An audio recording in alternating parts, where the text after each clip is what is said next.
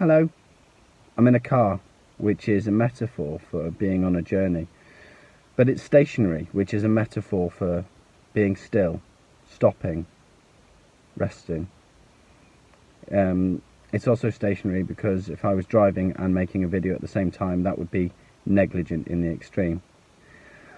But stopping and resting and being still is a massive lesson that God taught me in 2020, and I'm pretty certain I'm not the only one. Even before coronavirus, God had been speaking to Liddy and me about a healthy way to view the Sabbath and a healthy way to view rest. Sabbath as not just something you do or don't do in your week or in your day, but actually as an attitude, as an outlook, as a mindset. And over the course of 2020, pre-COVID and then obviously during COVID, which felt for me like an enforced Sabbath, God helped me to see resting in Him as something to look forward to, as something to be excited about, planning for. So not only did I learn to put activities to one side and stop doing things so that I was free to enjoy rest time, but also to park worries and thoughts, particularly actually on a Sabbath day or in a Sabbath time.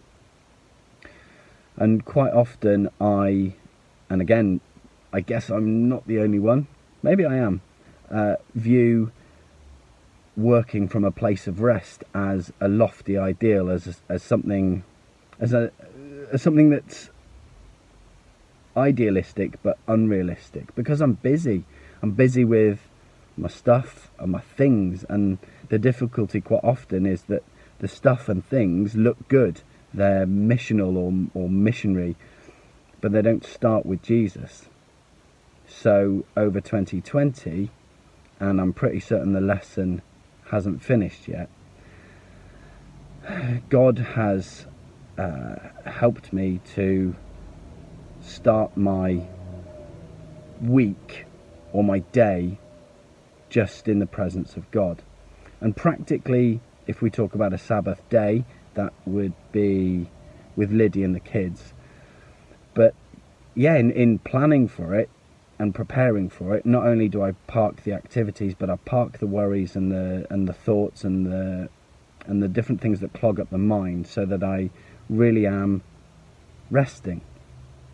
And one of the advantages, or one of the byproducts of this, the results of this, has been an increase for me in in my gratitude, and gratitude begets gratitude. So the more I've been approaching the Sabbath in a healthy way, and God's been showing me how to do that, the more I've become grateful for the ways that God blesses me, the ways that God is working in me and through me, has done and will do, and the things that He has done, is doing, and will do for me and through me. That runner was running really quickly.